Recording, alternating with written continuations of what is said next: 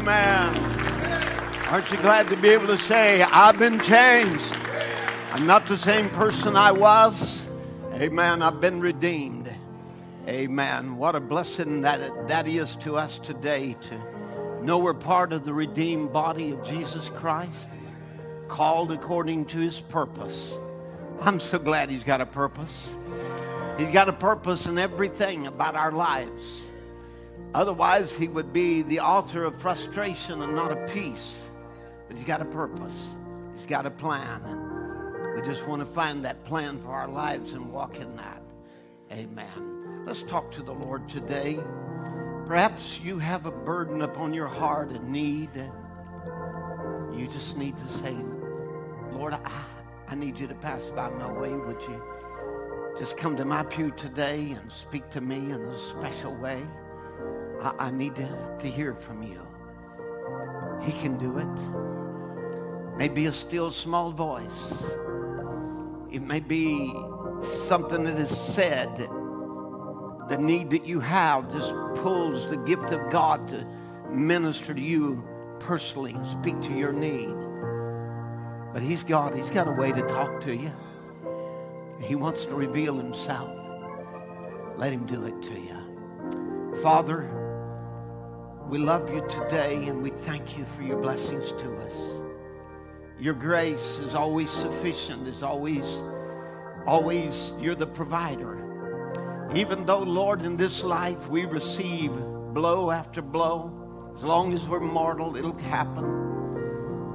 Sickness will come, troubles will come. We're not exempt from them. But Lord, we have a Savior and a healer and a deliverer. And we're looking to you today, Lord, that you'll just reveal your purpose in our lives. Lord, whatever it is, the needs that are there to speak. And Lord, I'm just as helpless as I can be. Without you, I can do nothing. But Lord, I just pray today that you would anoint me and anoint these lips to speak the word of life. Let me find that vein, that avenue of anointing. Let me not minister just by intellectual reason in the flesh, but by the working of the Holy Spirit. Pray for Brother Timothy way up in northern Arkansas today at Brother Jason Jackson's. I pray you'll use him, Lord, as he ministers now. And every need of your people. God, we hear these requests. Some dying with COVID, some close to be putting on ventilators. Lord, some have already died and their loved ones are suffering. Oh God, I'm wondering why has this happened?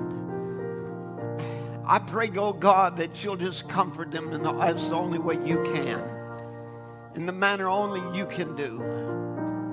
Father, we know we're here in the great hour, and it's the last days, and we're seeing fulfillment of your word, Lord.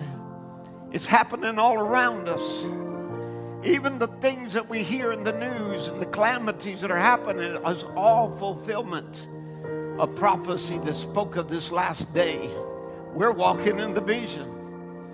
Lord, we're the one now with the green checkered shirt on and realizing that waking up to the reality we're in the vision. We're walking right there in the very path of God. I pray today that you'll speak now. Speak to the hearts. Speak to those, Lord, that are needing an answer from you, Lord, that their hearts are maybe today troubled in their spirit. May it be today you minister to them in a great way. There are those, Lord, that are in the valley of decisions, and this decision can cause them trouble for their lifetime. I pray, Lord, that you would help them to make the right decision. Lord, we want to be in the path of your will because it's there we're blessed. We get out of that in the permissive will, and it's there we lose the blessings of God until we come back to your perfect will. I pray, Lord, that you'll bless your people now. Speak to them. Speak to us through the word. Bless it to our hearts. Heal your people and comfort and strengthen us now. In Jesus' name, amen. Amen. God God bless you. It's good to be in the house of the Lord. Amen. And be in His presence today. And we just want to say we are welcome. We're glad to see each one of you that is assembled with us. Praying that God will speak to you in a very, very special way today. I want just to remind you we have our meetings that are coming up. And there is, Brother Darrell was telling me, a little meeting after the church for the ladies there to kind of in preparation for that. As you know, we try to provide some sack lunches and things for the people, knowing that there's not a lot of restaurants to go, especially when we have church, because we get out kind of late sometimes. And so rather than sending the people away hungry, well, we try to provide a little something. So they'll be talking about that. And got Brother Ron Spencer, Brother Donnie Reagan, Brother Wayne Lawson going to come for those. Just the weekend before that, Brother David Mayer will be here from Switzerland and minister to us again. And you'll be blessed by that. And so we have some wonderful things that just lay right ahead for us in the month of October. And a lot of things to look forward to. Amen. And, well, all of His goodness ain't laying in next month. We still got some in this. Amen. And even for today. Amen. Revelation chapter 3, verse 14. We're going to turn to the scripture to the very place where we are at today. Now, I want you to remember when we read about the church ages, when God would address each age, Jesus would address both the true and the false vine.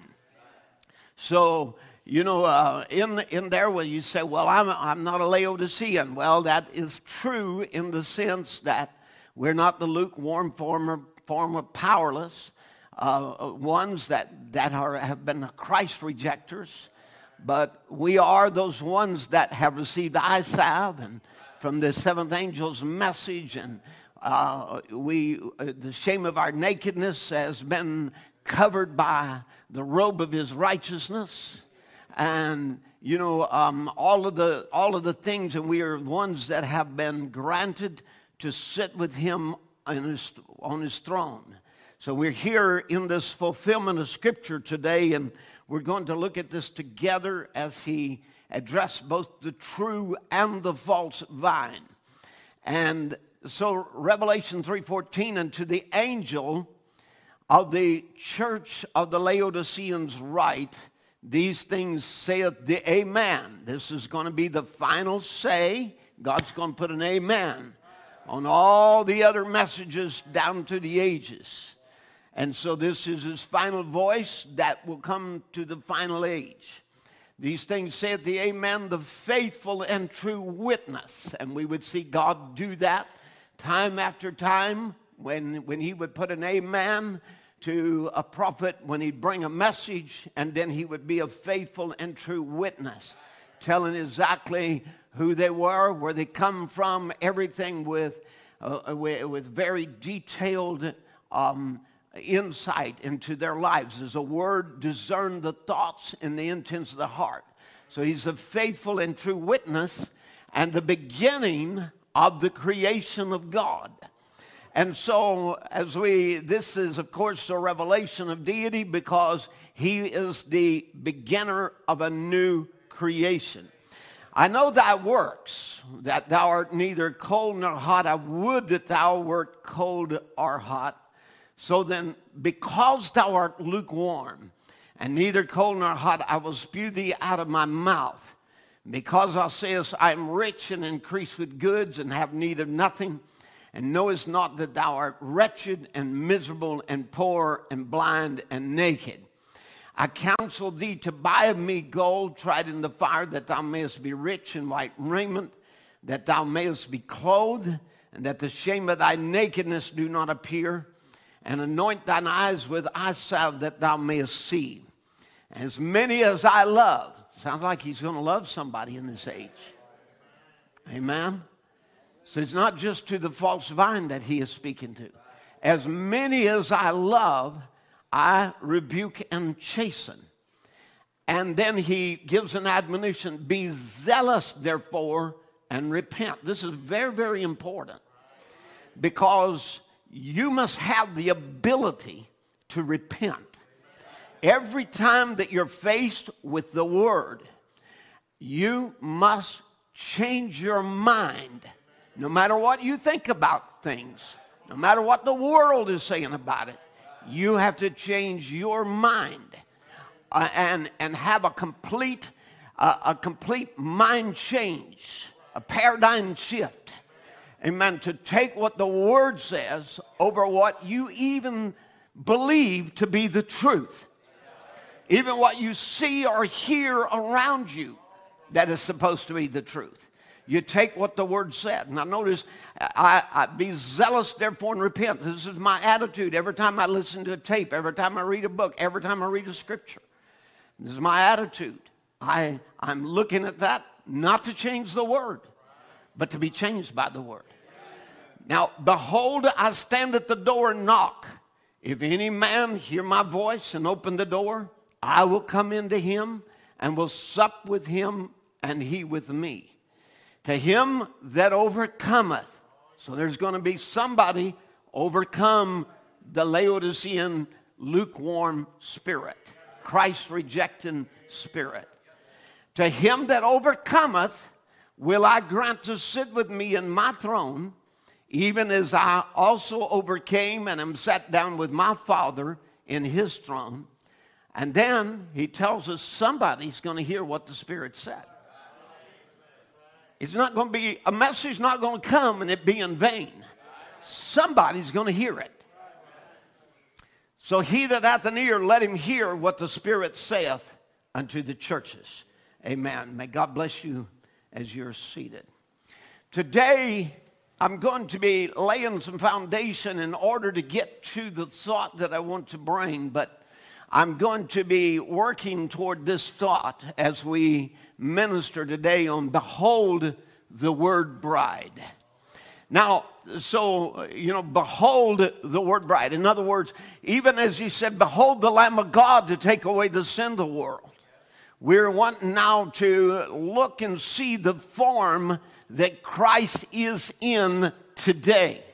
Now, there's a meeting in the air, and we're not doing away with that. That's what believers believe. We'll meet a physical Lord Jesus.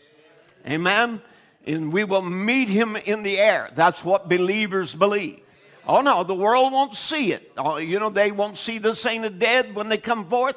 They won't see this disappearing. This is something only the elect will see. We'll be caught up to meet him in the air. Now, after that, we'll come back with him after the 3.5 years of the great tribulation here upon the earth and the marriage supper of the Lamb in heaven. We'll come back with him. This is Revelation 19, where that we'll return with him, and there every eye will see him and every tongue will confess. But you see, as the church world 2,000 years ago, they were looking for the wrong coming. And it blinded them as to what God was doing. So it's very important that you keep your mind and your eyes and know what God is doing in our generation. Now, this scripture that we have read defines our age well. It foretells the condition of the last day church, who is rich, has got lots of goods, but at the same time is lukewarm, unenthusiastic, indifferent, cool, half-hearted, lackadaisical, unconcerned, apathetic, tepid, uninterested, impassive, dispassionate, emotionless, passionless, limp, non-committal, unresponsive, unmoved, laid back, and couldn't care less. That's all what lukewarm means. And this is a condition of the last day church. Now, it's her attitude toward the Word of God and toward the Spirit. Now, when we say Word, we want you to understand the Word is not a book. The Word is not something even on tape. The Word is a person. So therefore, worship has to be in spirit and in truth. It's not just word only or knowledge only or intellectualism, but it is in spirit as well.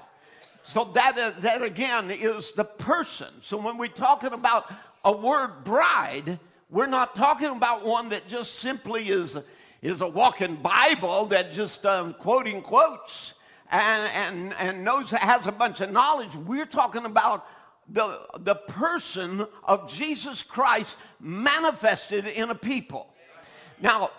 Now, as we look at the condition of this last day church who couldn't care less, is unmoved, laid back, non-committal, emotionless, impassive, unconcerned, half-hearted, he cannot, let me just say it, he cannot take this church for a bride.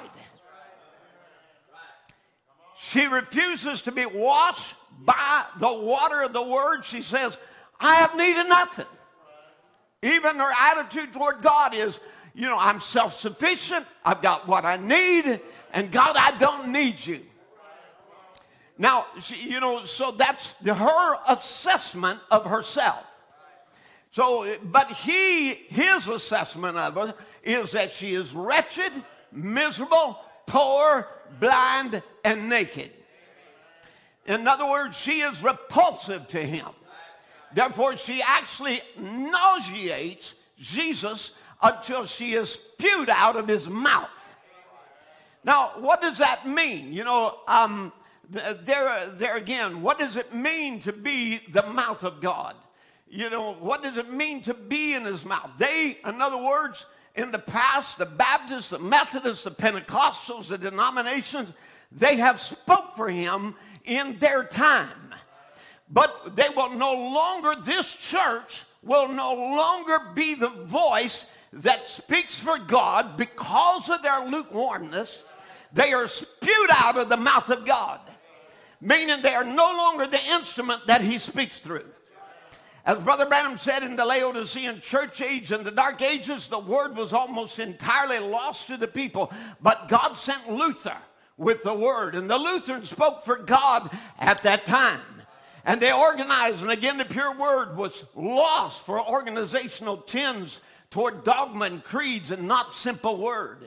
And they could no longer speak for God. Then God sent Wesley, and he was the voice with the word in his day. And the people who took his revelation from God became living epistles read and known of all men for their generation. And when the Methodists failed, God raised up others. And so has it gone on through the years, watch now, until this last day there is another people in the land who under their messenger will be the final voice to the final age. God's still going to have a voice. No matter whether the church has rejected him, no matter whether the church has failed him, no matter whether the church is now repulsive to him, till they're no longer his voice, God will have a voice in this end time who under their messenger will be the final voice to the final age. Now, because of the rejection of the voice of God or the word of God, that has opened up the book to us. Understand, it had to be first rejected by the denominational system in order for God to call a bride out from among them. So you see, the denominations were judged and rejected, just like Vashti in the book of Esther. The church has had her own feast to which God is not wanted nor invited. And this is the problem that we are seeing today across the land, even in many message churches. God isn't wanted and he isn't invited. They don't want his Holy Spirit. They don't want his gifts. They don't want his miracles. They don't want anything but their little creeds and their dogmas of man and some little hierarchy, some self-made pope standing in the pulpit somewhere with a personality cult following. But God says that nauseates him. They become lukewarm, formal, and cold and powerless. This is something that we should be praying all the time. God, whatever, don't let me get in that lackadaisical, lukewarm, unconcerned condition. Let me be one thing, on fire for God. As Brother Branham would say, and I quote him, he said, this bride by no means will be a Laodicea. She will be on fire for God. Amen. And I'll tell you, if you don't have a fire, it's time for you to get your fire lit. You know, I was just hearing today about a revival that has been going on in Uganda, and they have been baptizing tens of thousands who are now embracing the message. And of course, there is signs and wonders, and even the dead has been raised among them. Great things has happened. But I just want to just say, even though we rejoice in many being baptized, that's only the first step. Amen. Oh God, don't let them stop there. Let the Ugandans and all the world say, I've been baptized and I believed on the Lord and I received His word, but I've got to receive Him. I've got to have the person of the Holy Ghost in my life. That ought to be the ring and that is ringing out in Evening Light Tabernacle today. I've been baptized. I've been taken on His name. I've embraced the message, but I got to have Him in my life. That personal experience, the baptism of the Holy Ghost, that puts a fire on the inside of me that trials can't put out. Amen. The troubles can't put out. Amen. That the rejectors cannot put a cold blanket on. Amen. But something that causes me to have a passion for God and a passion for His word. Amen. Now, Brother Branham would tell us in the indictment, he said that Christ is God's provided lamb. Notice how appropriate it was, showing that Jerusalem was ceasing. Now, we're going to be doing some comparing here in a moment ago with the last, could we call it church age, or the last church group there in Jesus' day, and then this last age that we're in. Because both of them are Christ rejectors. Both of them are Christ rejectors. Like I said, people are worried about COVID vaccine. That ain't the thing to worry about. The thing to worry about is getting that seal of God in your life. To turn down the seal of God is to take the mark of the beast. I'm more concerned about people being cold and formal and powerless, without a passion, without a zeal. Amen. When there's no response to the word, they're dead as 12 o'clock midnight. Their experience is something that happened 15, 20 years ago, and they're mossbacks. Like an old turtle there that, just been in there so long until mosses growed all over him. They ain't moved in years. I'm telling you, they're in backslidden condition. That's not a rapture-ready church.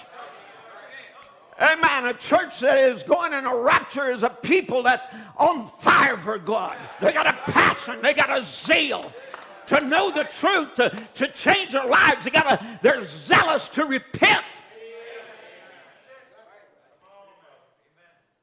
Now, Christ he said it was that, he talks about how appropriate it was, showing now that Jerusalem was ceasing. Now, we've got every denomination has made their own group, the Jerusalem. Here's where everybody's got to come to worship. Every one of these little cultish movements in the message, they make their own little group, the Jerusalem. And Jerusalem, he said, was ceasing. When it was in effect until that hour. The blood of the lamb that's the woolly lamb, was all right until that day. But now at the crucifixion, it changes. The old system is done. There was a new one, and the lamb was at the sacrifice. The sacrificial lamb was on the grounds, and they were condemning and doing the very things there that they had to do. That's right. And he says, God be blessed for seeing this wonderful heavenly light in this last day. Because the churches is doing the same thing. Until the hour that organization, religion, is condemned and proved to be sacrificing Christ's words. And from then on comes the word, and the word only. Not a philosophy, not an intellectual learning, the word.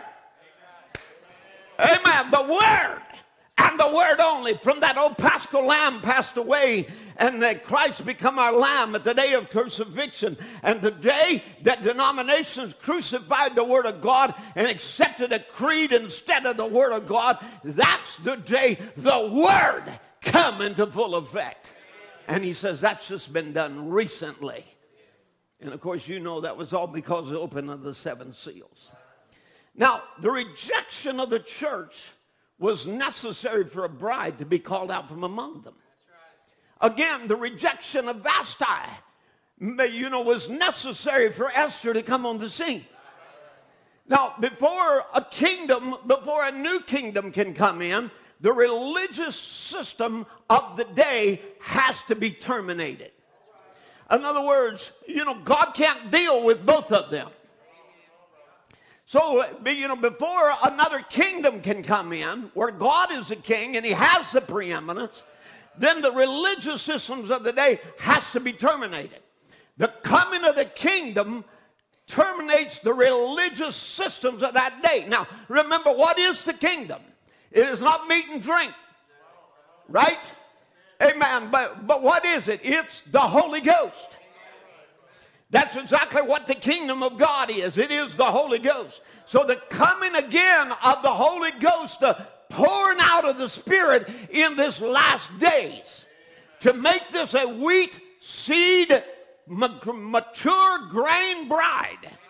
Amen. It comes into, and it terminates, it brings a termination to the religious systems of the day. Just think about it.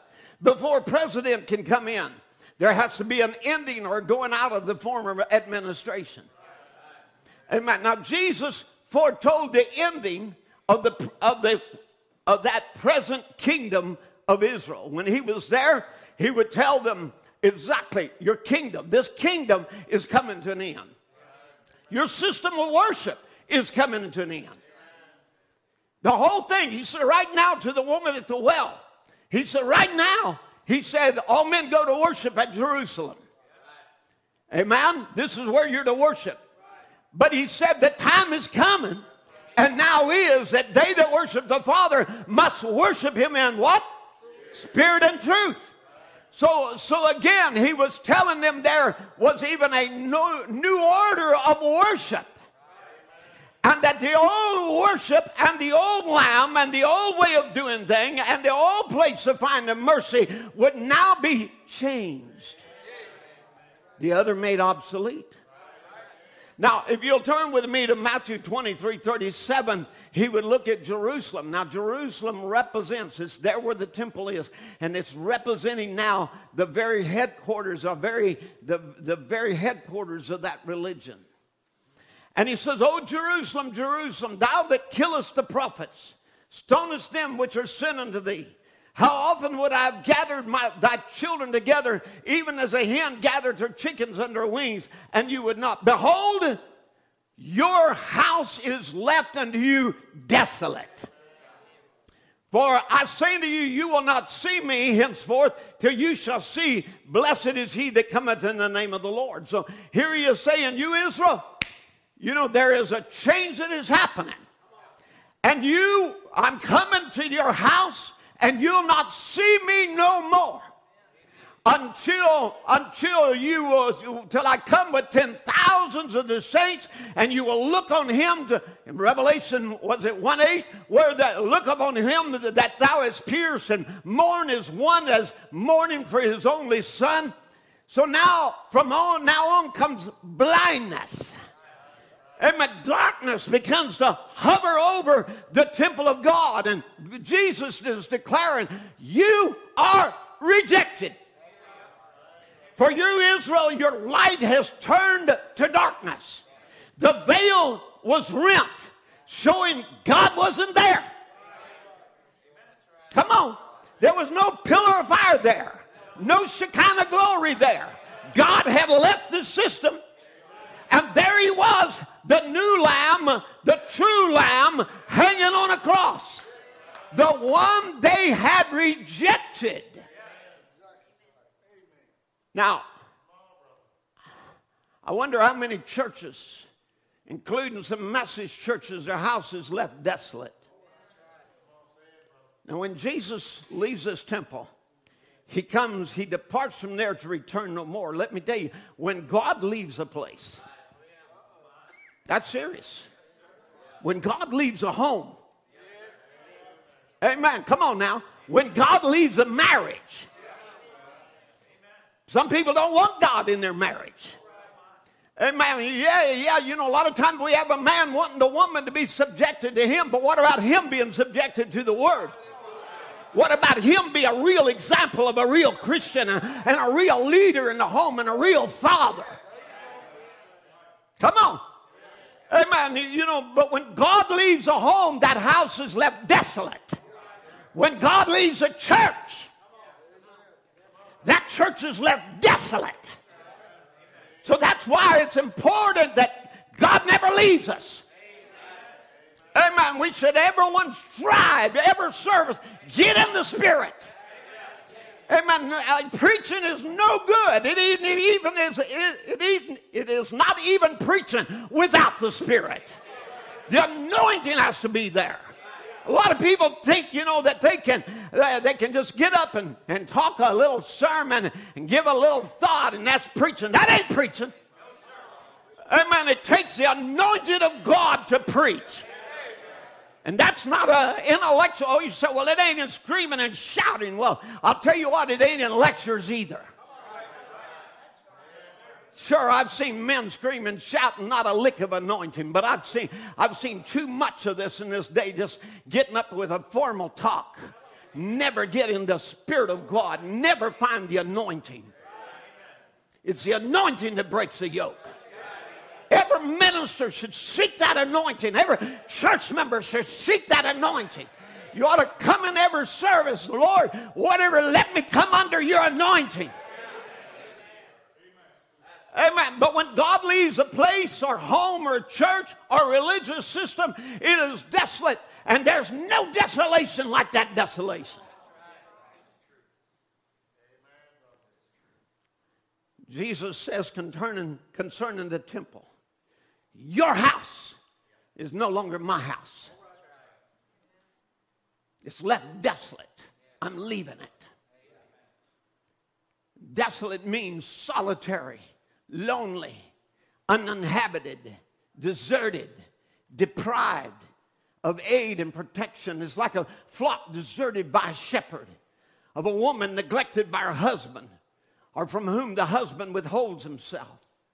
You see, this is a condition of desolation. And when that happens, she no longer brings forth children. There's no more births in the church. Oh, I'm not talking about additions because that we dedicate them at an altar. I'm not talking about additions because we baptize them in a pool. I'm talking about births where there's a dying out to sin.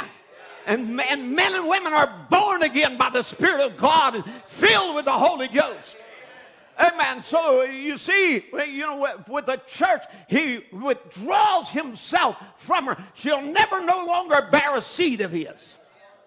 She'll never no more have a child born in her movement that is sired by him. He no longer will be her husband. He no longer will be her caregiver. What happens to a church when God says, your lukewarmness nauseates me? This church is no longer my church. God puts her away.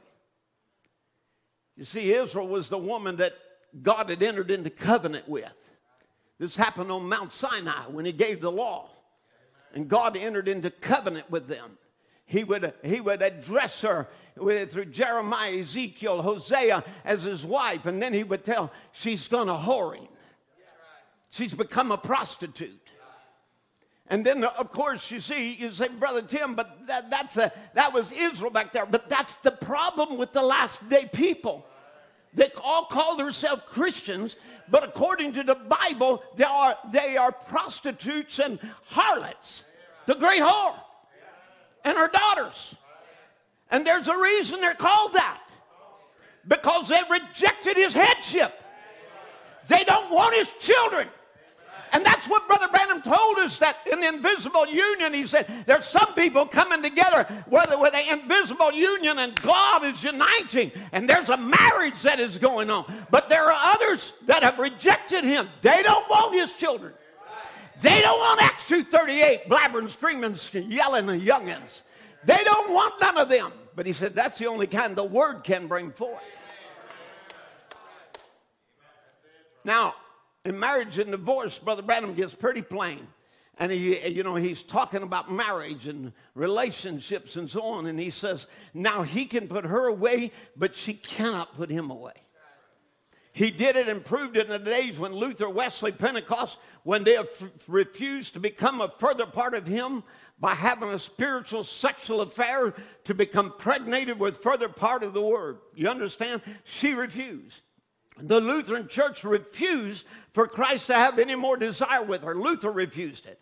And let me say this. You're going to call me something anyhow. So it is today with every one of them. They fail to take that word. They refuse Christ. And any woman that refuses a man his child has no right to be a wife to him. Amen. Remember in the Bible when the king married Esther because the queen refused, he just got him another one. What happened when she refused to come out with the king and obey him? The same thing it is with a woman that refuses to be a wife to her husband. Now, this is very important. I don't want you to go sideways on this, because there's a lot of problems in marriages today. And you say, well, Brother Tim, that just fit our situation. But let me tell you something. I just wonder, have you been treating that woman like a queen? Have you really been a prince in your home? Is there really some godly leadership? Is the love that you owe being given? I could say a lot of things right here, but it's a mixed crowd. But I just want you to understand, this ain't a one-way street. You see, now again, but the church, let's get our thoughts back on the church. This is the church. She has refused him and refused his child. She don't want him. She don't want his birth. She don't want his spirit. She don't want his worship. Come on. This is the condition of the last day church. Now, I'm trying to get this to you because there is a reason that God put them away and has called you. Understand, there is a reason God's done what he's done in this day. Amen. Because the church has become a Christ rejecter. Amen. Crucify him again. Put him to an open shame, rejected his word, rejects his headship, rejects his leadership. Come on. Amen. Don't want it. Don't want his spirit in their midst. Refuses his word. Now, look here at Israel now and Jerusalem. Now, it's 70 years. 70 years before Jerusalem is actually destroyed. But God is already saying, you're finished. Now, you went there the next day, there's no more change. There's no changes. They're still bringing sacrifices. They're still offering animals. They're still, doing all the rituals, everything else. It looks like everything's going on just like normal. And you're saying to me, Brother Tim, you're declaring that God has rejected the denominational system, and they keep on, and they're growing, and they got more members, and they're getting bigger, and they got more money, and they got more programs, and all of this. When God said it's finished, it's over. And it's 70 years before it's destroyed, but God has already declared judgment on them. And the church went on with their ceremonies and went to the same altar and offered the same sacrifice. But at the day of crucifixion, from then on, their offerings was no longer accepted. The same offerings Abraham gave. The same offerings that Isaac offered. The same offerings that Samuel would offer. The same offerings that Jeremiah, Ezekiel, priests, right down through the ages would all offer now. And let me tell you, it brought salvation to that It brought a blood cleansing. But all of a sudden it changes. And now you can offer the same thing your granddaddy offered. Go to the same altar your granddaddy went to. My mother went to this church, and my grandpa and my great-grandpa. And you can go to the same place and find no mercy. Find nothing to save you from the judgment coming. Now, so you see Matthew 24, verse 1. And Jesus went out and departed from the temple. Now, he would depart from this temple, never to return again. His disciples came to him to show him the buildings of the temple, and Jesus said unto them, see ye not all these things? Verily I say unto you, there shall not be left here one stone upon another that shall not be thrown down. He's speaking judgment. Now, why would the Jewish church and its temple have such an indictment and such a judgment? Because Christ was spurned. The Messiah sent. The Word made flesh, rejected. Amen. Now, no longer would they represent him.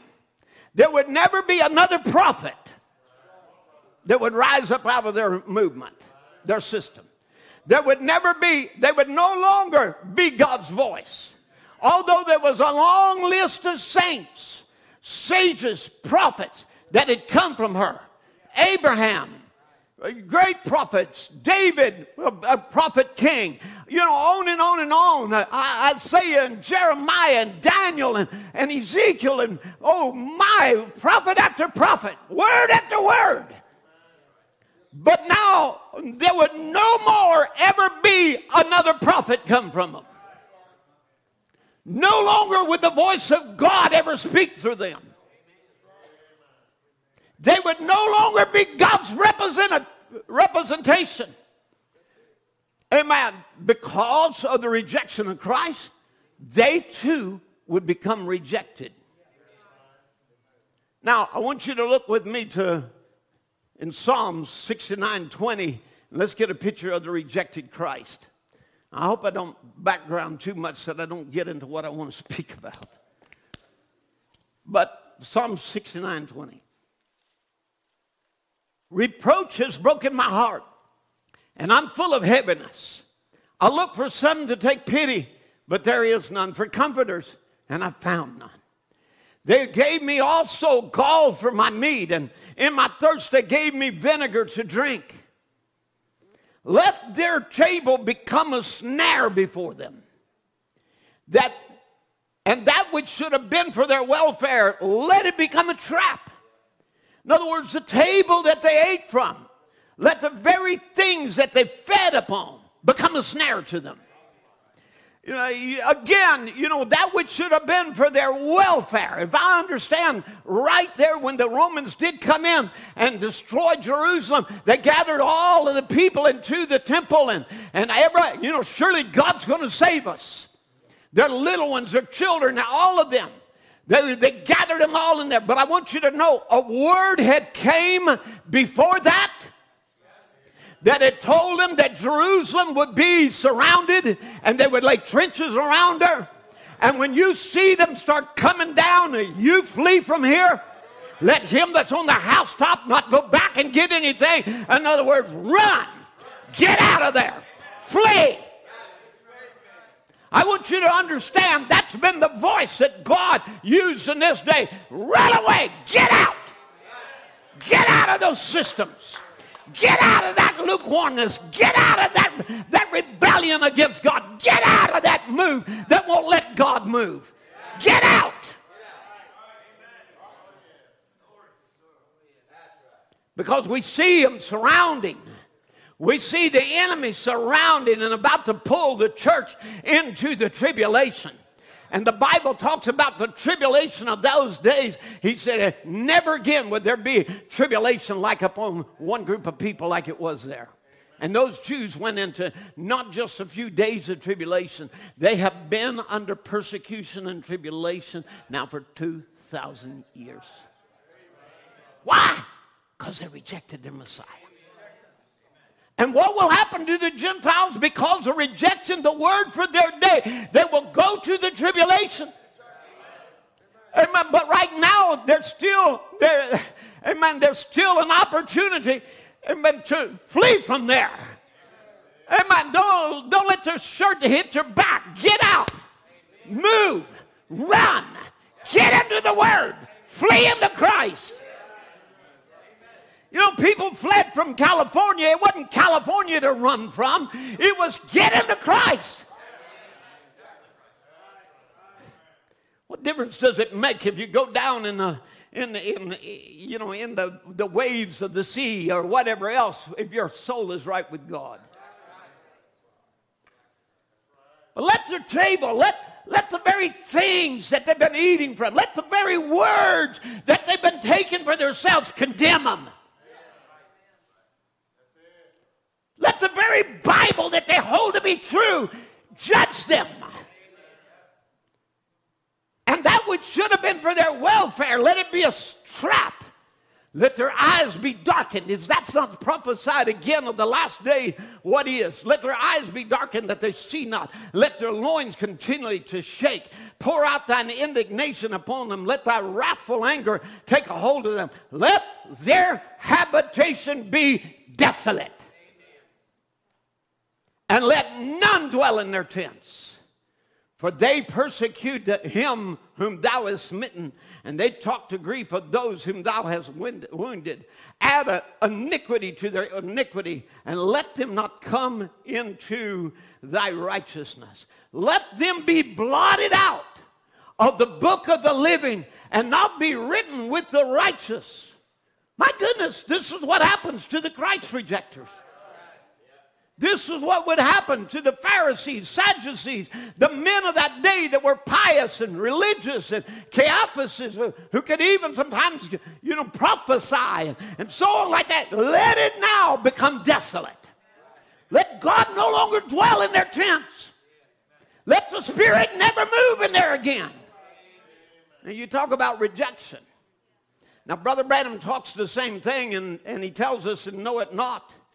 And he looks there and he sees the condition of the church world and the condition they are. And he says, the higher that you rise in God, the more sinful everything looks. There again, it depends on where you're at. If you're on level with them, you don't see the sin. But you start moving higher in God, you begin to see the things that are wrong. Amen. The higher you rise in God, the more sinful everything gets. And he said sometimes in prayer, you can imagine when the Holy Spirit takes you into a sphere, and then the whole thing looks chaos. And then you come back, and the people think you're a rascal or sarcastic or you're a fool. You stand out as a crank, always rebuking the people. But if you ever climb into those spheres one time, when you can be in the presence of God, not through emotion, but through genuine Holy Spirit lifting up, the whole thing is wrote, Ichabod, the glory of the Lord has departed from the whole denominational outfit. Now this is what a prophet would look. And he says, I've been lifted up in the place, and here in this place, the higher I get, the more sinful that thing looks. The more evil it becomes. And he says, until I can pronounce, it's Ichabod. Amen. The glory of the Lord has departed from the whole denominational outfit. Remember in the days of Eli, remember what it was? Amen. The priests had become, his sons had become unlawful and doing evil things and molesting the women at the courts and stealing from the sacrifices and taking what was not theirs and cheating and everything else. And there was all kinds of sin in the ministry. Amen. And then the judgment came by the word of the prophet. And remember, a baby is born during that time, and that baby is born. What happens? The ark of the Lord is taken. Amen. The word is gone. It's taken out from their midst. is captured, is taken down into Philistine, and here the word is taken, the word is departed. Now the priest, the old priest dies, and as it does, a baby is born, and the child, the offspring of all of that heartache, of all that trouble, was Ichabod, meaning the glory of the Lord has departed. Now this thing repeats again in this last day. Now Ezekiel foretold the destruction of the temple and the rejection of Israel. I'd like you to go with me to Ezekiel 9 verse 1. Now Brother Branham would parallel this scripture for our day as well. But this actually, it physically becomes fulfilled in the destruction of Jerusalem. Ezekiel 9 and 1. And he cried within my ear with a loud voice, saying, calls him to have charge of the city, to draw near, even every man with his destroying weapon in his hand. Behold, 6 men came by the way of the higher gate, which lieth toward the north, and every man a slaughter weapon in his hand. And one man among them was clothed with linen, and with a writer's inkhorn by his side, and they went in and stood by the brazen altar. Now, Brother Branham describes this as the Holy Ghost. He's the one that's marking. And the glory of the God of Israel was gone up from the cherub. Now, wait a minute. Let's get the picture. The Shekinah glory leaves the cherubims where the Ark of the Covenant is. Come on. That is supposed to be hovering over the Ark of the Covenant, which contains the Word. And it leaves, look where that, and he goes to the threshold. So he is leaving the church. And he called to the man with clothed with linen, which had the writer's inkhorn by his side. And the Lord said unto him, go to the midst of the city, to the midst of Jerusalem, set a mark upon the foreheads of them, the men that sigh, cry for all the abomination that's done in the midst of thereof. And to the others he said in mine hearing, go ye after him through the city and smite. Let not your eye spare, neither have pity. Slay utterly young, old and young, both maids and little children and women, but come not near any man upon whom the mark. And begin where? At my sanctuary. Because judgment begins at the house of God. Amen. And then they begin to, at the ancient men which were before the house, and he said, defile the house, and fill the courts with the slain, and go ye forth. And they went forth and slew in the city. Now, here God says, defile the house, defile the temple. Now, why does he do this? Because in the chapter before, in chapter 8, they have set up all kinds of idol worship in the house of God, having rejected Jehovah. And God said, I'm leaving, because I'm not sharing my love with another. Amen. I'm going to have a bride. She'll be without spot or wrinkle. I'm not sharing my love with another, my wife with another man. I'm not putting up with that. Come on. And he leaves, and as he leaves, he says, defile the house. You've defiled it. You've defiled it with your false doctrines, your creeds, your dogmas, all the things against the Spirit. Now I'm going to defile it. And he would say, not one stone will be left on another. Now, and it came to pass while they were slain, I was left, and I fell upon my face and cried, and I said, oh, Lord God, wilt thou destroy all the residue of Israel in that pouring out of thy fury? And he said unto me, the iniquity of the house of Israel and Judah is exceeding great. The land is full of blood, the city full of perverseness. For they say, the Lord has forsaken the earth, and the Lord seeth not. They're saying he's not the same yesterday, today, and forever. And as for me, also my eyes shall not spare, neither will I have pity, but I will recompense their way upon their head. And behold, the man clothed with linen, which had the inkhorn by his side, reported the matters that I have done as thou hast commanded me. So God spoke judgment. And because of the sin that had entered the house of God, amen, then judgment had to begin at the temple. And the glory of the Lord had to leave, the Shekinah glory. The pillar of fire left the cherub and moved to the door, leaving the church, Israel, exactly like Revelation 3. I'll spew you out of my mouth.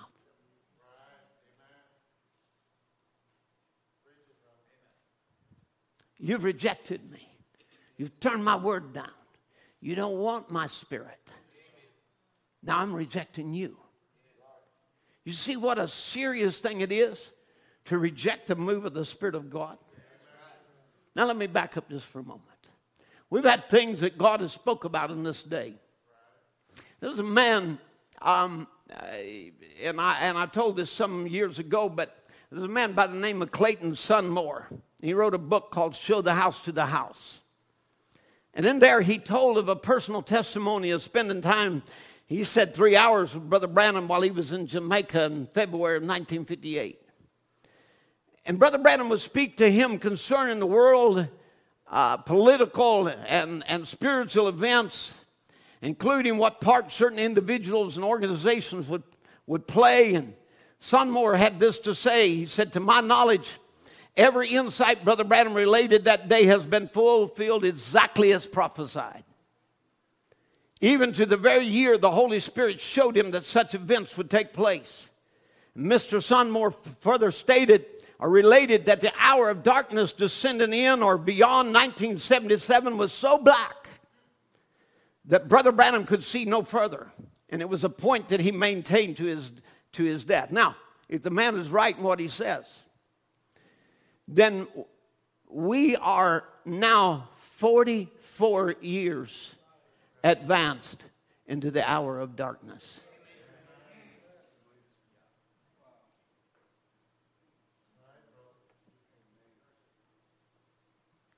So it's getting so dark that Brother Branham said it come where we couldn't see our hand in front of our face. We're here. We're talking about how many people are going home. We're talking about COVID, economies, world, everything crumbling.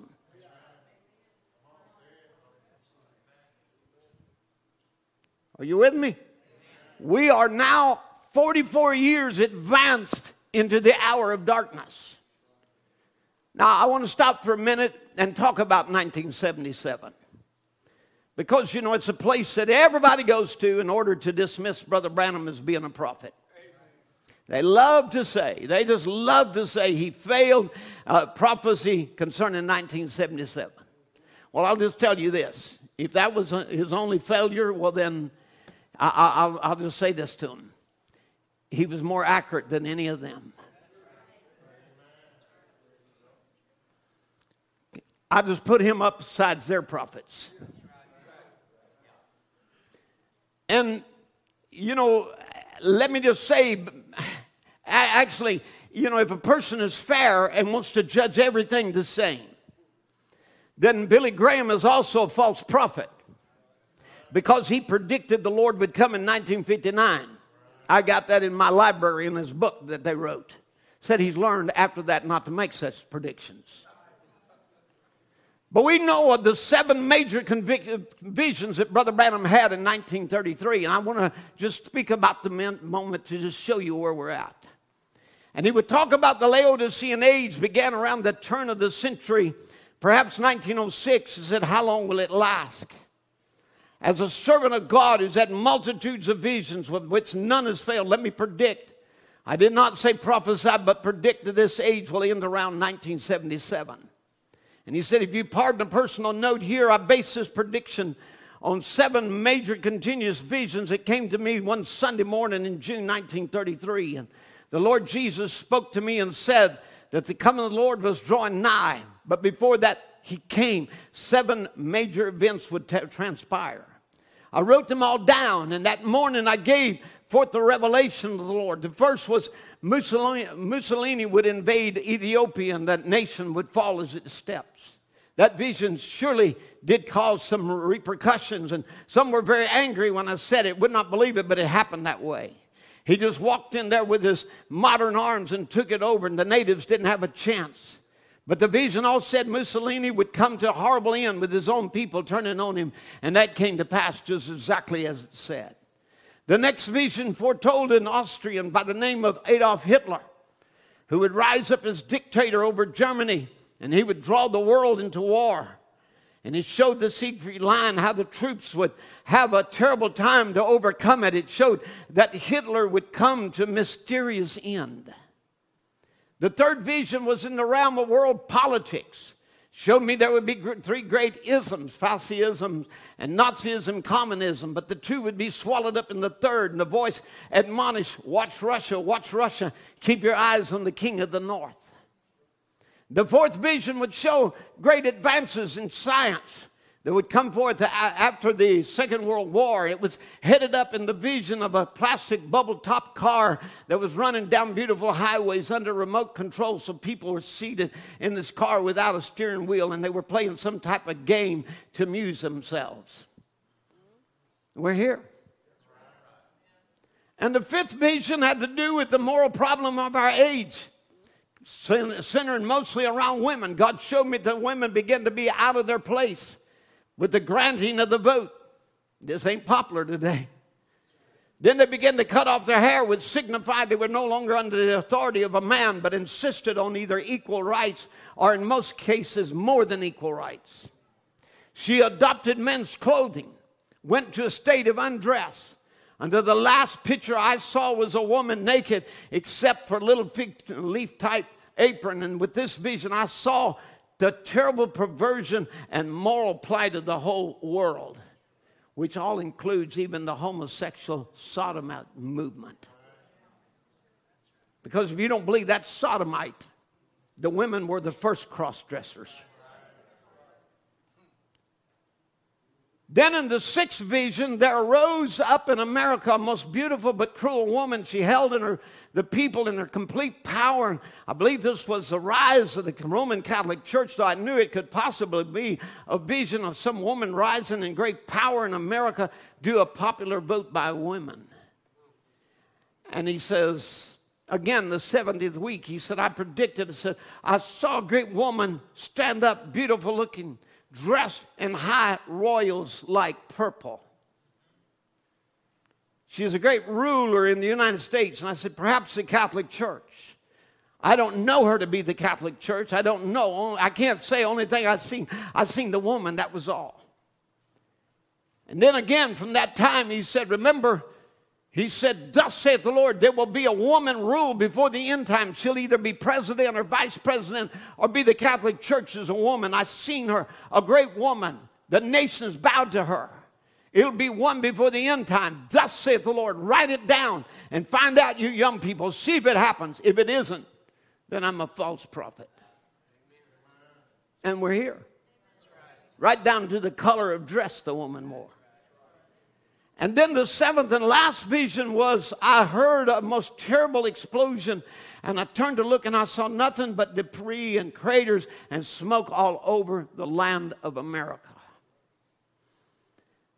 And then he would say, based on these seven visions, along with the rapid changes which have swept the world in the last 50 years, I predict, I do not prophesy, that these visions will have come to pass by 1977.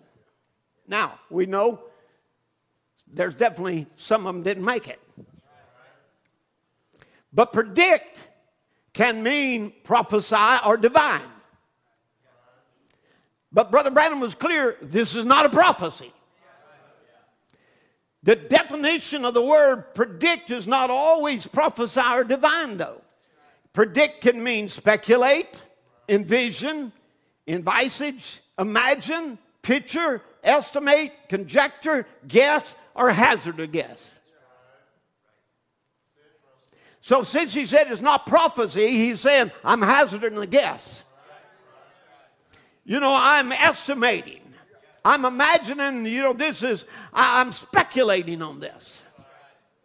Now, in 70 weeks of Daniel, he was clear. He said, now, I don't want anyone to go away misunderstanding this. Tape's still playing. I don't want anyone to misunderstand this. Don't misunderstand now and say, Brother Branham said Jesus would come in 1977.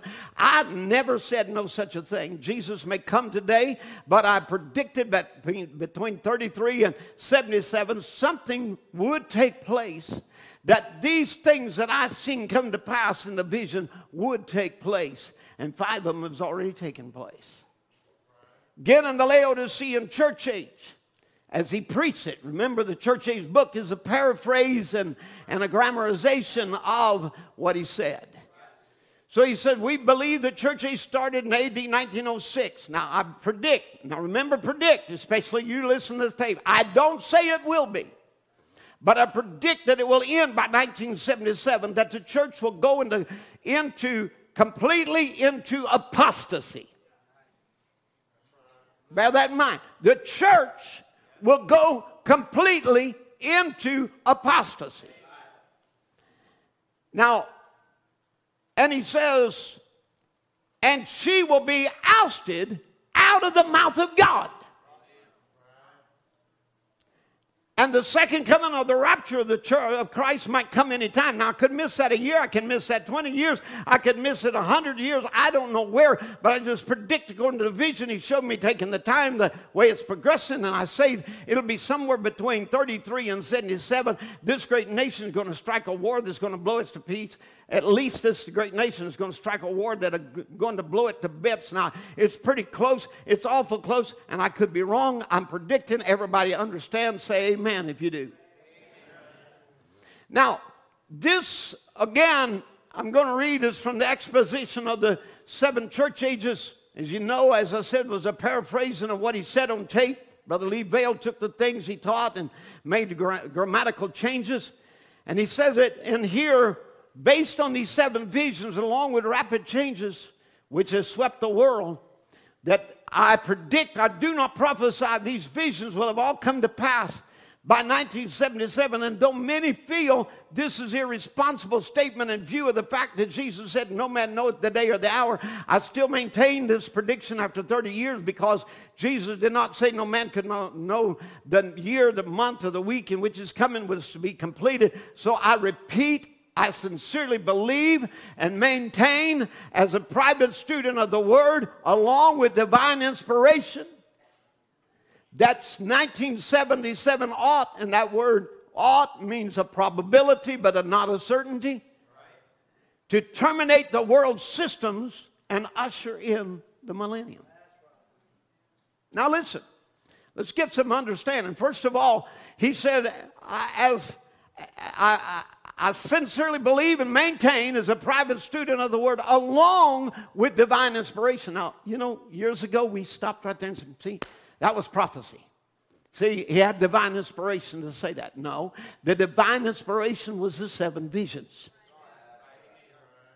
So he's saying, as a private student of the Word, along with having seen 7 visions of the end time, that 77 ought, or is a probability but not a certainty, terminate the world's systems and usher in the millennium.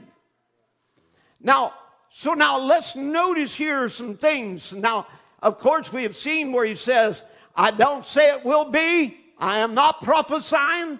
This is a prediction. I'm hazarding a guess. Amen. But I could miss it a year, 20 years. I could miss it 100 years. I don't know where.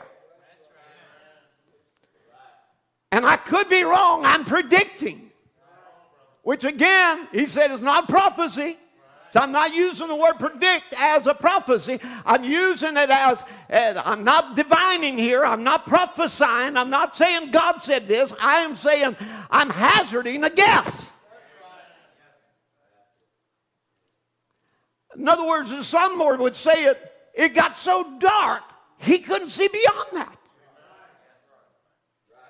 That we would advance into the hour of darkness until a prophet couldn't even see beyond that. But he told us that there were going to be things that would happen and that the church would go completely into apostasy and be ousted out of the mouth of God. Now, I want just to get your thoughts on this. He said it would terminate world systems. Now, you learn to keep things in context. So when you got to Seven Church Age book, and Brother Branham uses the phrase, terminate world systems, well, then what does that mean? I mean, we still got the United States government. We still got the Russian governments. We still got China. We still got, the Catholic Church. We got all kinds of things that are still going on. Right? But what is a world system? Now, so keep it in context with his thoughts. In the Sardisian church age, he said, now, they had what the world could not have. Jesus said when he went away, he would send his spirit, which the world could not receive. That's right. The world or world system could not receive him. That's what organization is. It is a world system. And you show me a world church system that is full of the Holy Ghost. I want to see it. If you can show me such a church, you'll find a mistake in the Word. No, sir, not one of these messengers were organized. Either they were put out or got out because they were convicted of the sin of organization. How can the Holy Spirit possibly be in an organization when it is the organization that takes the place of the Spirit and denominations take the place of the Word?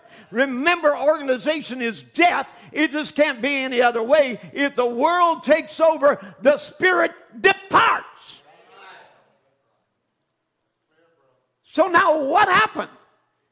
Amen. What happened? God brought an end, terminating world systems. He left the systems of religion. Come on now. And he vindicated a word. He opened the book and loosed the seals. Come on now. Are you with me now? Amen. And when doing so, he absolutely terminates the world systems of religion. Every one of them. And they're no longer his voice. They no longer speak for him. And so he calls out a bride who will be his voice. Amen. And she will be one with the Word because she is a Word-born bride.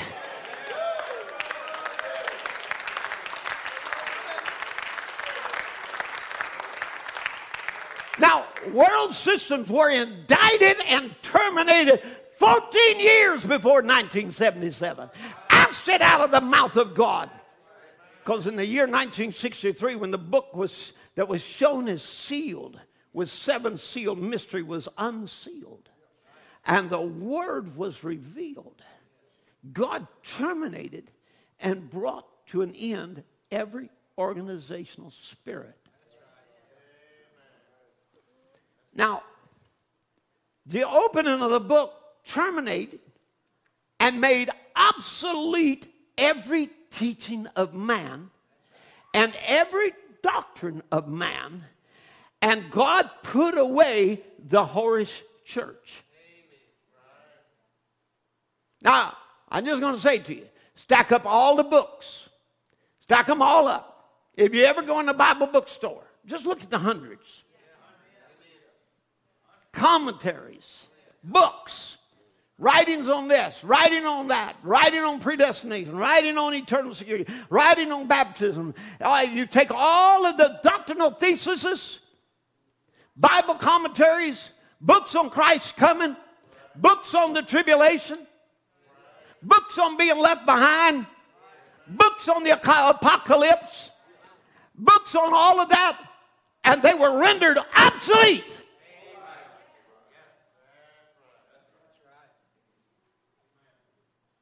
Because I'll tell you this, all of them were hazarding the guess. But when God spoke, opening up the seven seals, it was no longer a guess. It was not a man. Come on now. It did not come from the thinking of man. It came from God. Out of heaven. Out of heaven came seven mighty angels. hallelujah, representing the 7 church ages were finished or completed. That we had reached the end. And that brings about the changing of a dispensation. And this happens in this last day. Now, if you think I'm preaching something new, I'm not. I preached these sermons back in 1999 and 2000. Long before that. But this is something that we believe, and I'm just refreshing you as to where we're at in this hour of darkness. I'm trying to show you again and re-emphasize to you where is the voice of God today? Where is God? Where is God at? Show us the Father. That's what I was preaching last Sunday. Show us the Father. Where is he at? And they were looking at him and didn't know. When you see me, you've seen the Father. And today the people are looking for Jesus, and he's here. But where is he? Are you with me? He's not coming walking down the aisle with nail scars. He's in a people. You see, that's what he said. Show us the Father. The last days is God in his people. Behold the word bride. That is his body. That's who he's speaking through. That's who he's revealing. That's who he's working through. That's who's doing the miracles. Amen. It's your hands laid on the sick, and they shall recover. It's your voice taking the word and speaking it against your enemy. It is you.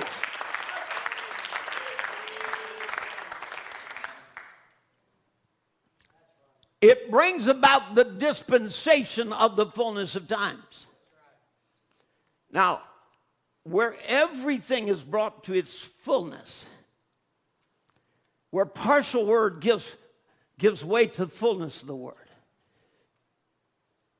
In Ephesians chapter 1, verse 9, having made known to us the mystery of his will. This is what God has done one more time. He's brought Paul's gospel and restored it, making known to you the mystery of his will. According to good pleasure, which he hath purposed in himself, that in the dispensation, notice this, the dispensation of the fullness of times, he might gather together in one all things in Christ, both which are in heaven and which are on earth, even in him. So everything is going to be gathered into him. There's going to be a uniting of all that he is. Every promise that he is, every word he is, all of his people into him. Now, he can't gather the church because she don't need him. She don't want him. But he swore, I'll have a church washed and cleansed by the word. And Paul declares he will gather into one things that are in heaven and things on the earth, and would gather them all into himself. So we are in the hour of the harvest season of the gathering, where he'll even gather the saints going on with the saints that are living and bring them all together in him to catch them up together to him. This is rapture hour. In this hour of darkness. Now, so you see, again, with regard to the fullness of time, you know, that's the end of history. It's the climaxes of the ages. Is that right? To bring all things together in Christ, both things that are in heaven and things on the earth. So again, you know, this is what he's doing, is we are here in the climax of the ages. Now, Brother Branham would use the pyramid to describe or to type 3 different things. He would type the church or individuals. Let me start with individual. He would type us as being believing by faith, accepting the Lord, adding to faith virtue knowledge, becoming the tabernacle, living God's dwelling place. The Holy Ghost uniting you and God together, sealing you together as one. So, you know, the capstone of the believer is the baptism of the Holy Ghost. It's the token. Without it, you're not complete. You might have started believing on the Lord, but you are incomplete until you get the Holy Ghost. It's the seal of God. It's the capstone. Now then, number 2, he would do what? He would finish the mysteries. How many's with me now? So we've had mysteries that have started being restored down through the ages.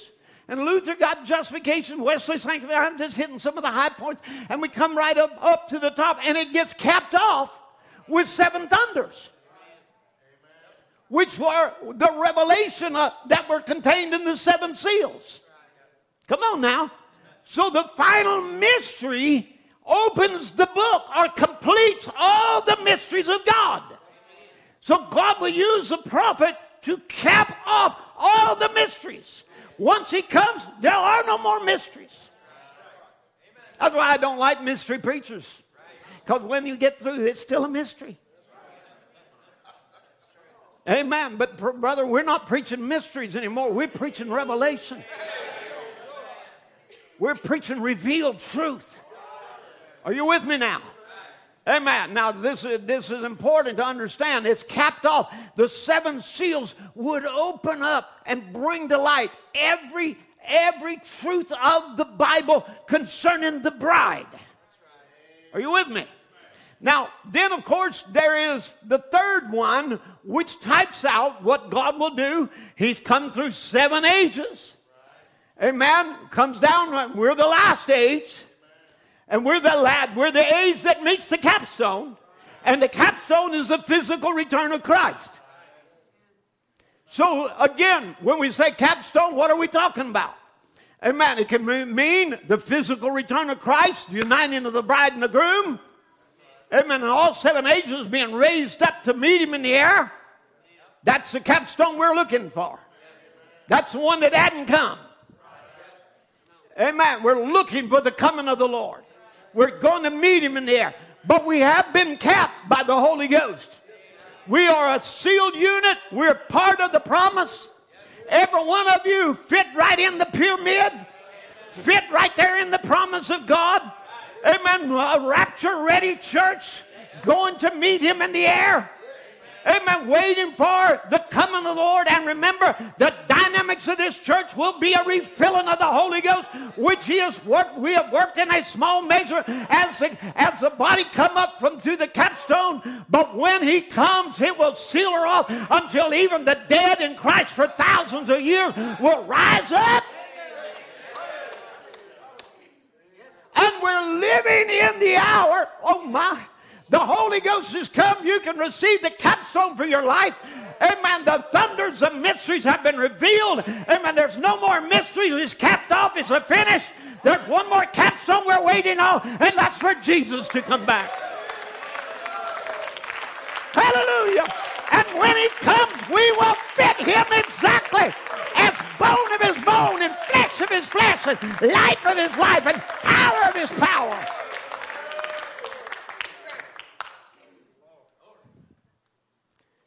Do you know we are living in the hour where time is no more? What in the world do you mean by that? Let's go to Revelation 10, verse 1. This is another scripture for our day. We're standing right here is where we're at. In the fulfillment of this scripture. This is our day. And I saw another mighty angel. This is in comparison to Revelation 9, where Abaddon, Apollyon, there raises up. All the world is worshiping and in idolatry. And it's shown there, and we look away from there and said, now, and I saw another mighty angel come down from heaven. He's clothed with a cloud, and a rainbow was upon his head. His face was as it were the sun, his feet as pillars of fire. All of this is symbology. And he has in his hand a little book open. What was sealed in Revelation 5 is now open. And he set his right foot upon the sea and his left foot upon the earth. So where the two beast powers come from the sea and the earth, he sets his feet upon them. And he cried with a loud voice, as when a lion roareth. So he shouts. So as he descends, He does three things. 1 Thessalonians 4. Shout, voice, trumpet. And when he cried or he shouts with a loud voice, and it's like when a lion roars because it's the king speaking. And when he cried in this shout, 7 thunders utter their voices. So when this message comes, mysteries are revealed. Now, a thunder is when God says something, but it isn't time for it to be made known. So you don't want it known yet. We're not in the days of the thunder. We're in the days of the voice. Where it becomes a known truth. Now what? And the 7 thunders, what? Had uttered their voices. And I was about to write, and I heard a voice from heaven saying, seal up. It's not time, John. You can't write it. Seal up the things which 7 thunders uttered, write them not. And the angel which I saw stand upon the sea, upon the earth, lifted up his hand to heaven. Oh my, he's making a sworn affidavit. He is absolutely making a vow. And he swore by himself. Because he's the one that liveth forever and ever. Who created heaven, the things that there are in, the sea and so on. That there should be time no longer. We are in that hour. Time is no more. Amen. But what's now? The days of the voice of the 7th angel, when he shall begin to sound, the mystery of God shall be finished as he had declared to his servants and prophets. So now what happens? The time, you say, Brother Tim, time. Time's no more. What you got a calendar for? How come you still got a watch on? And how come there's still time in the millennium? And yet time is no more. What does this mean? It means the time to keep the silence. The time to keep this a mystery. Keep it in context. The time to keep this quiet is over with. And you're in the hour where the time for mysteries is over with. Amen. The silence has been broken. Amen. By what? God sent in a prophet. It wasn't me that opened the seals. It even wasn't Brother Branham that opened the seal. It was Christ that opened the seals. But it was opened to a prophet. The word came to a prophet. Amen. That's why the first phase of the rapture is a shout. It is a prophet bringing a message.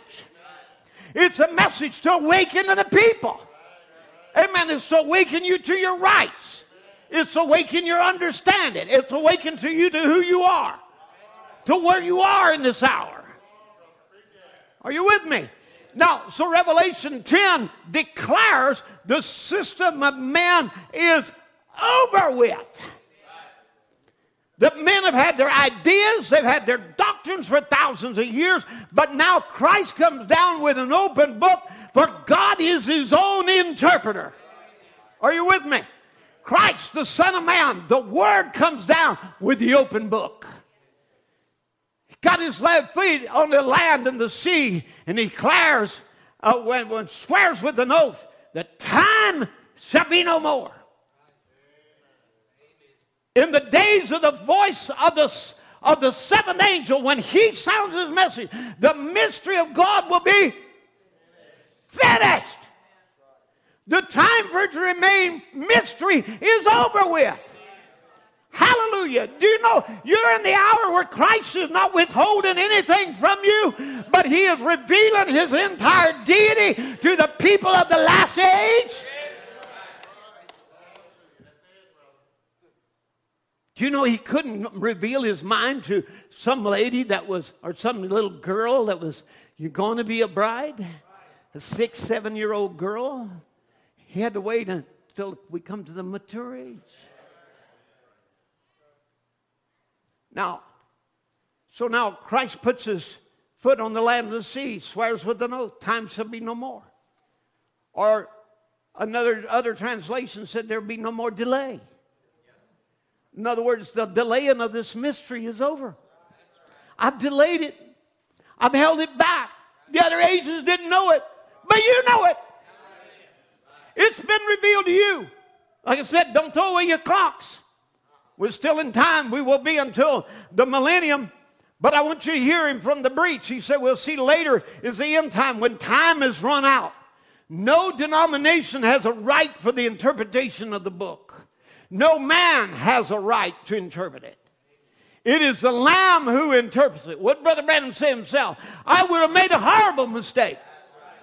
I had some ideas and some notes, and I was going to walk out, and I said, well, this is the best I can do, the best of my knowledge. This is what others have said, and I'll tell you, this is what I know. And about that time, he came in the room.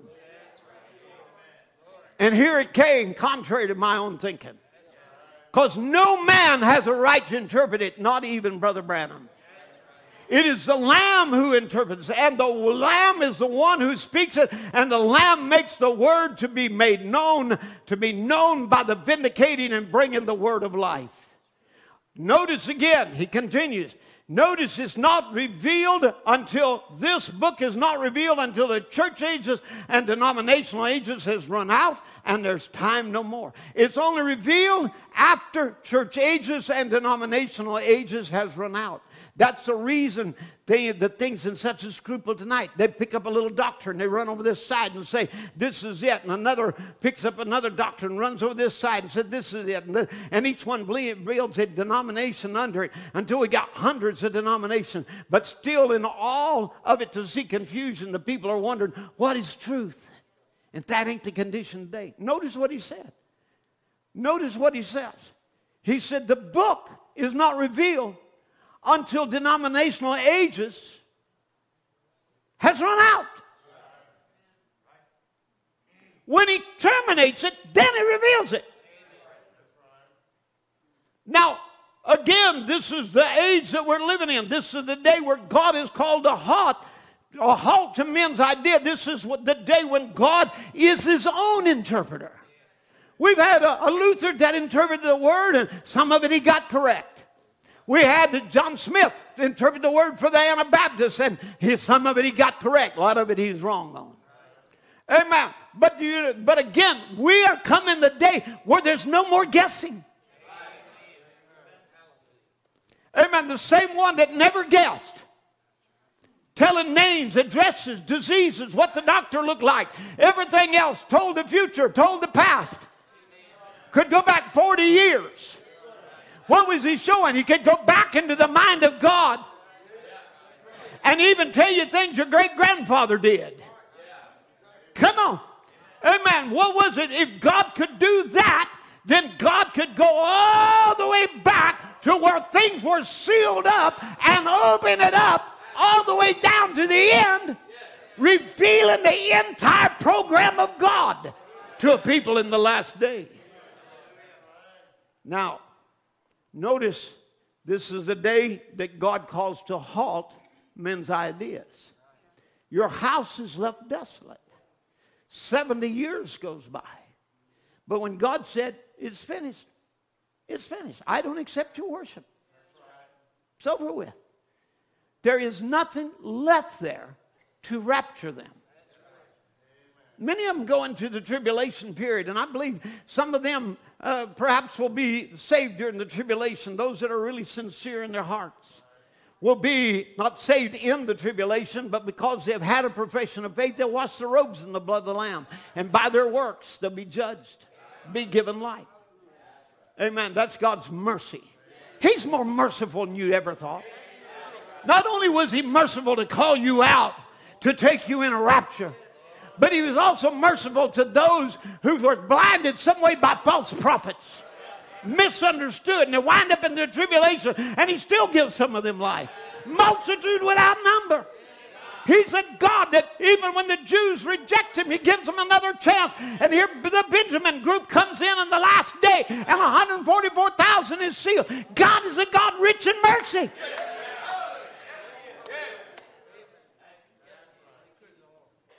When the Lamb took the book, and the mighty angel came down and made this declaration. World systems were terminated. Church systems were terminated. It was the beginning of the end, and God was calling out a bride who would be a word bride. Now, it's the hour of the seventh seal. because the seventh seal is his coming. But it's not a singular event. I'm trying to get something, so your heart won't be troubled. You're looking and say, well, when's Jesus going to come in? When's there going to be an end to all of this trouble? And I'm telling you, we're in the end. I'm telling you, things are winding up. I'm telling you, prophecies are being fulfilled. I'm telling you, don't let your heart be troubled. He's at work. He hasn't abandoned the project. He didn't come and say, I'm sending a forerunner, and I'm sending him with a message, and then forget it all, go back in the heavens and close the doors and say, well, I give up. No. Even though the church rejects him, I'll have some overcomers. Even though the church don't want him, I'll have somebody who washed their eyes with eye salve. Amen. The Word of God, I'll wash their eyes with. They're going to see in a time of darkness when everybody else is blind. They're going to see what God's doing. A little while the world will see me no more, but you'll see me. I'll be with you even in you to the end of the world. Others won't see it, but you'll see me. I'm going to be wide right in your midst. I'm going to be healing your sick. Amen. I'm going to be casting out devils. Hallelujah. I'm going to be speaking with new tongues. I'm going to be working there among the believers. I'm going to be in you unto the end of the world. I'm not going to leave you comfortless. I will come to you. I will be the one working in you. I'll be the one living in you. I'll be one manifesting myself. I have come down. Hallelujah. I have come down to deliver you. Amen. And I've got a message saying, let my people go. Sin can't hold them. Unbelief can't hold them. Darkness can't hold them. Nothing of the world can hold them. Let my people go. Hallelujah. We got a message to the devil today that we are under the anointing of a mighty angel, and there ain't enough devils in hell that can stop this bride. She's not going back. She's not turning around. She's progressing. She's moving forward. She's not backsliding. She's not getting lukewarm. She's not getting cold and formal. She's not gonna go down into the cycle of death. She will defeat death itself because she's been called and ordained and predestinated for the day and hour that we're living in. I say hallelujah. Amen. The world systems are terminated, but God hadn't terminated you. He said, I'm taking you in a rapture. I'm not going to leave you behind. Not a hoof is going to be left behind. I'm taking your loved ones. I'm taking your children. I'm taking your wife. I'm taking your husband. I'm taking your grandchildren. I'm taking all, and we're all going. We're not going to be left behind. We are going. We're on our way to the promised land, and there's nothing the devil can do to stop it. Hallelujah. He can't stop divine healing. He can't stop the power of God. He can't stop true worship. He can't stop the joy of the Lord. He can't stop the power of his Christ. He can't stop it. He ain't got enough. The devil don't have enough. But the God you serve has put enough, more than enough. He's El Shaddai. He's more than enough. He's the provider. He's the Savior. He's everything you have and you need everything more. Hallelujah. We're here at the end of all things. Everything is winding up. Seventh seal opens and it breaks the silence. Don't start silence, it finishes the silence. And when it does, it starts unfolding the end time. You look around, what you look and see is the end time unfolding. Let not your hearts be troubled. You believe in God, believe also in me. In my Father's house are many theophanies. Yours is coming back for you. Others have left to go to it. They'll bring their bodies back here, or their theophany here to meet their bodies. But we'll be changed.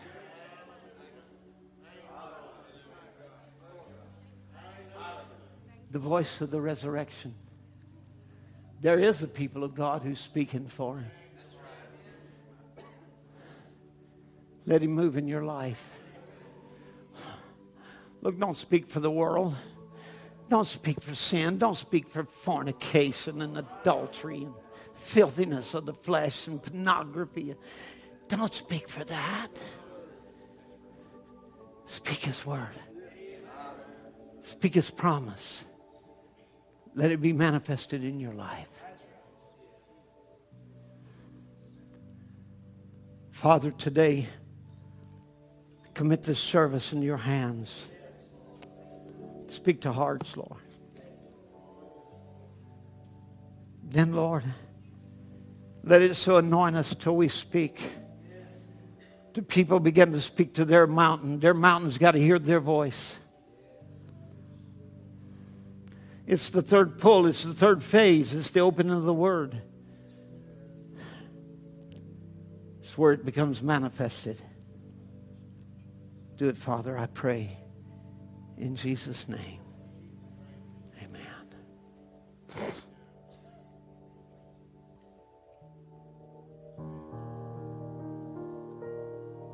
Let your people proclaim you are holy. You are holy, God, and we lift up your name and give glory. Glory. We'll sing it again. Let your people and let your people proclaim.